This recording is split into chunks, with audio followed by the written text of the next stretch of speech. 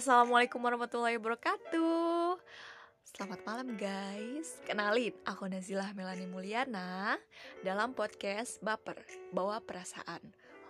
Malam-malam gini enaknya kita baper-baperan gak sih? Oke, di podcast kali ini aku akan bareng-bareng kalian semua. Nah, podcast kali ini aku bakal nge-review 3 buah lagu Indonesia tentang cinta pertama. Kalian pasti pernah ngerasain cinta pertama kan? Emang sih kata orang katanya cinta pertama itu gak akan sampai tujuan. Katanya cinta pertama rata-rata gagal sampai jodoh. Tapi jodoh udah ada yang ngatur ya, kita gak tahu semuanya. Oke, gak akan lama-lama, kita langsung aja review lagu pertama. Kalian pasti tahu Rizky Febian kan?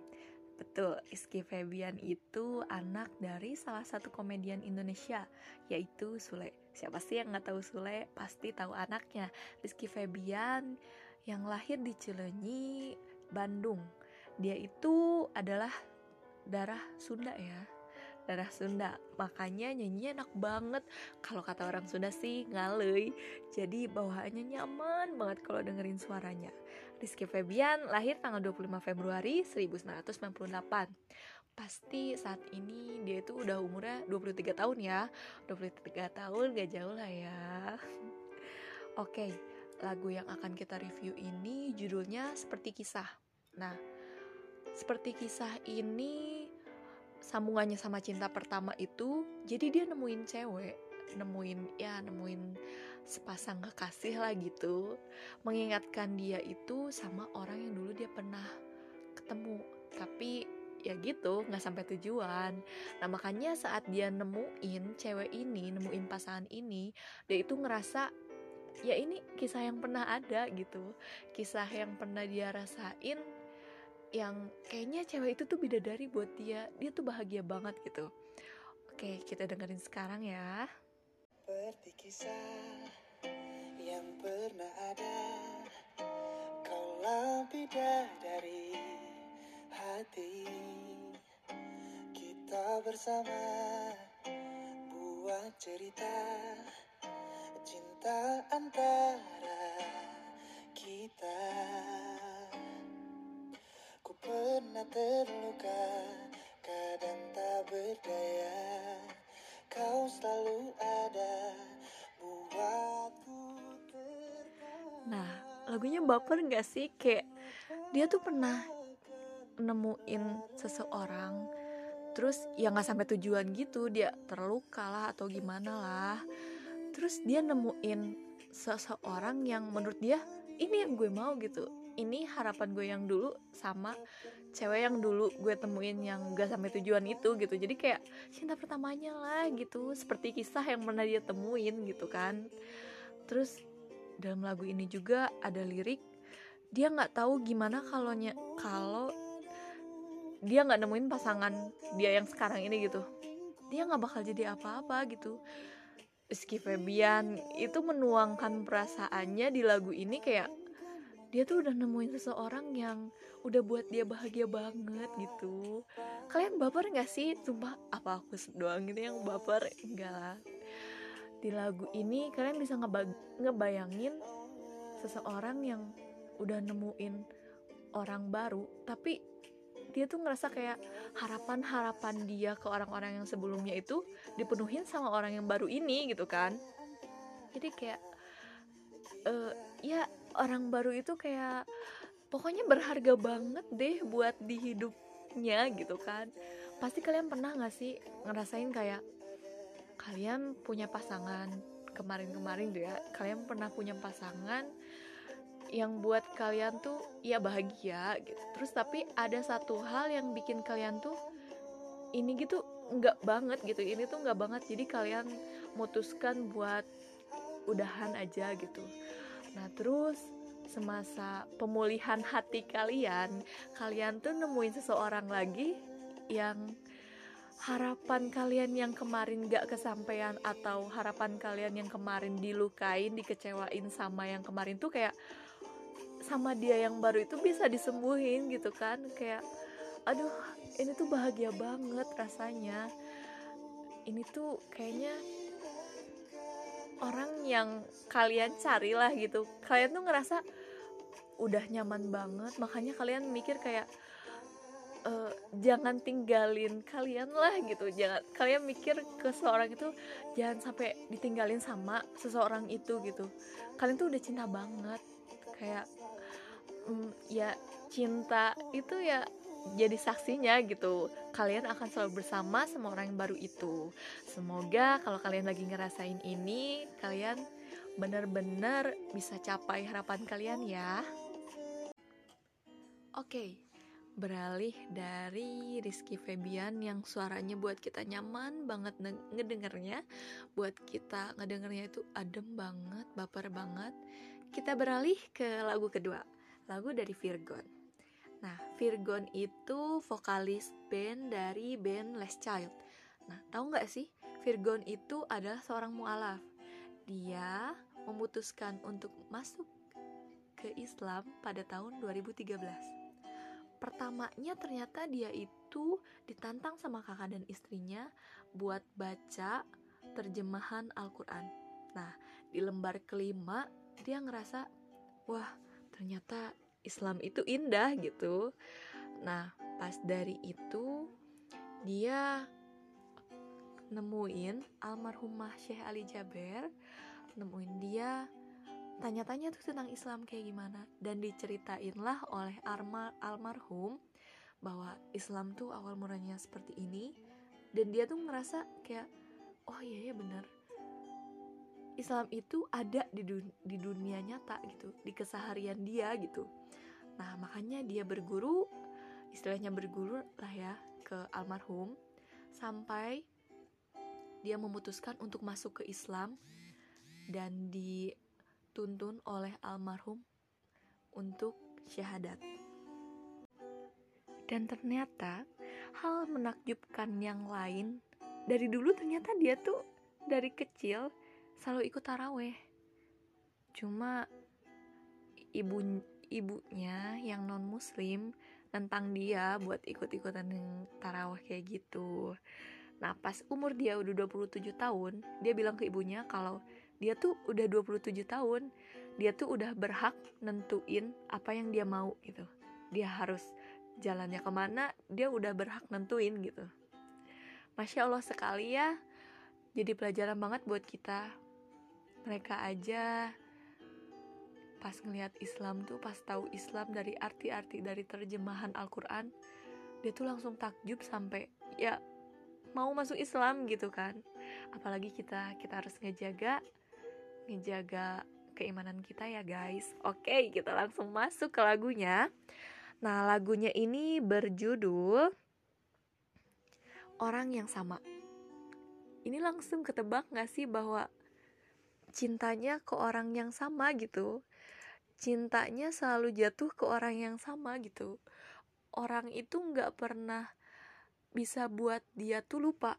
Orang itu tuh gak pernah bisa buat dia nemuin orang lain gitu.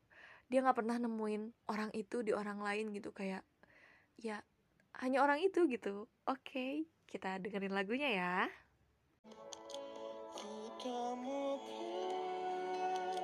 Arti cinta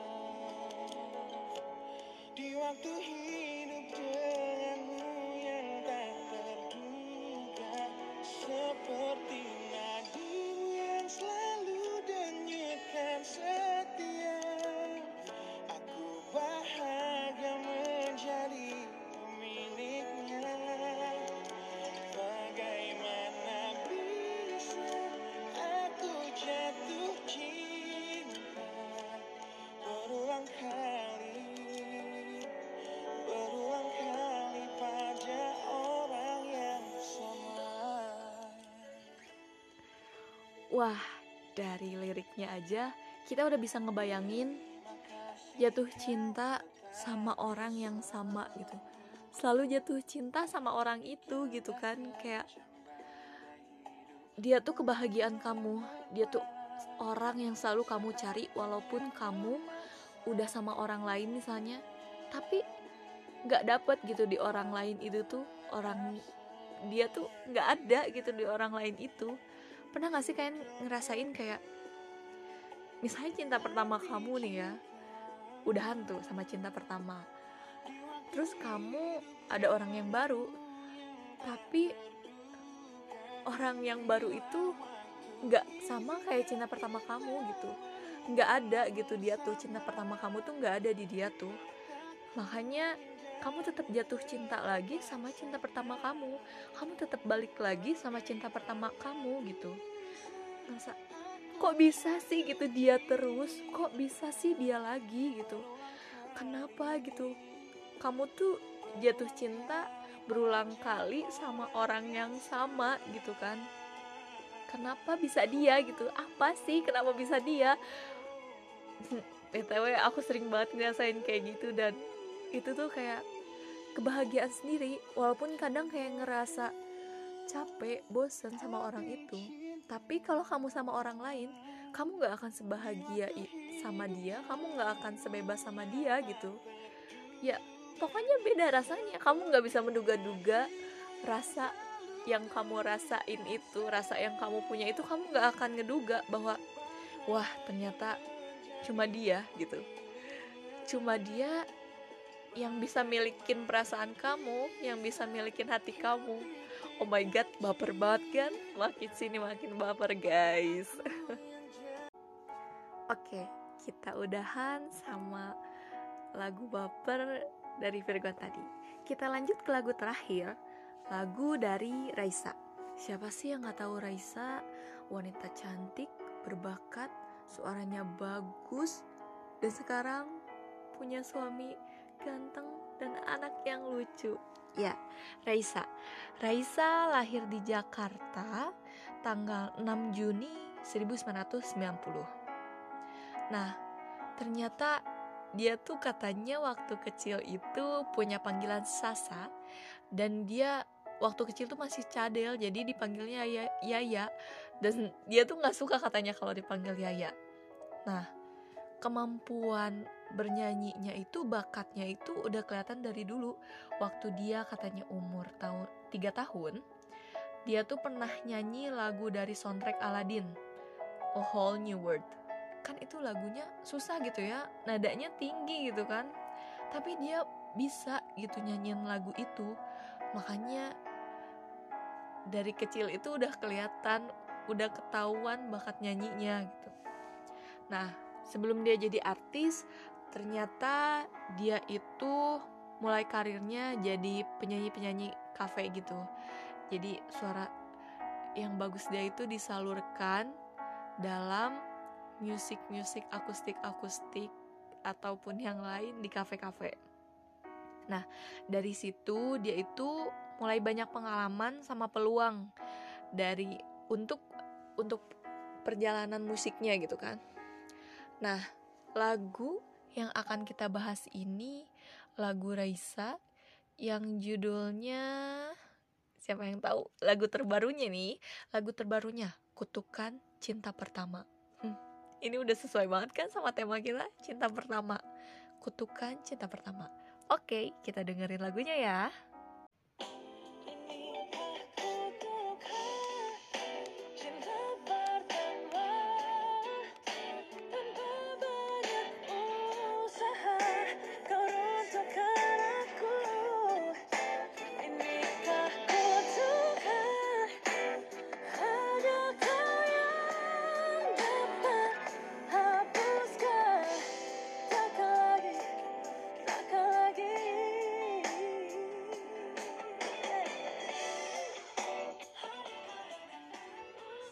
Nah, dari lirik lagu yang itu aja kita udah sentuhin kan.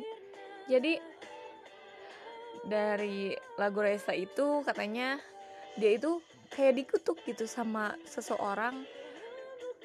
Jadi dia tuh cinta mulu gitu sama orang itu, walaupun udah disakitin, udah dikecewain, tapi tetap aja cinta gitu sama dia tuh.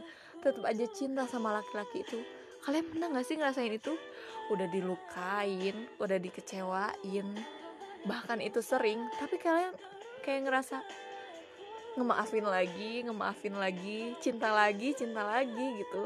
Walaupun sering disakitin lagi, cinta lagi, disakitin lagi, cinta lagi. Sering kan kayak gitu? Kalian pernah ngerasa kayak dikutuk gak sih? Sama kayak lagu Raisa ini, Kutukan Cinta Pertama. BTW emang bener sih, kayaknya semua orang pasti pernah ngerasain kayak gitu sih.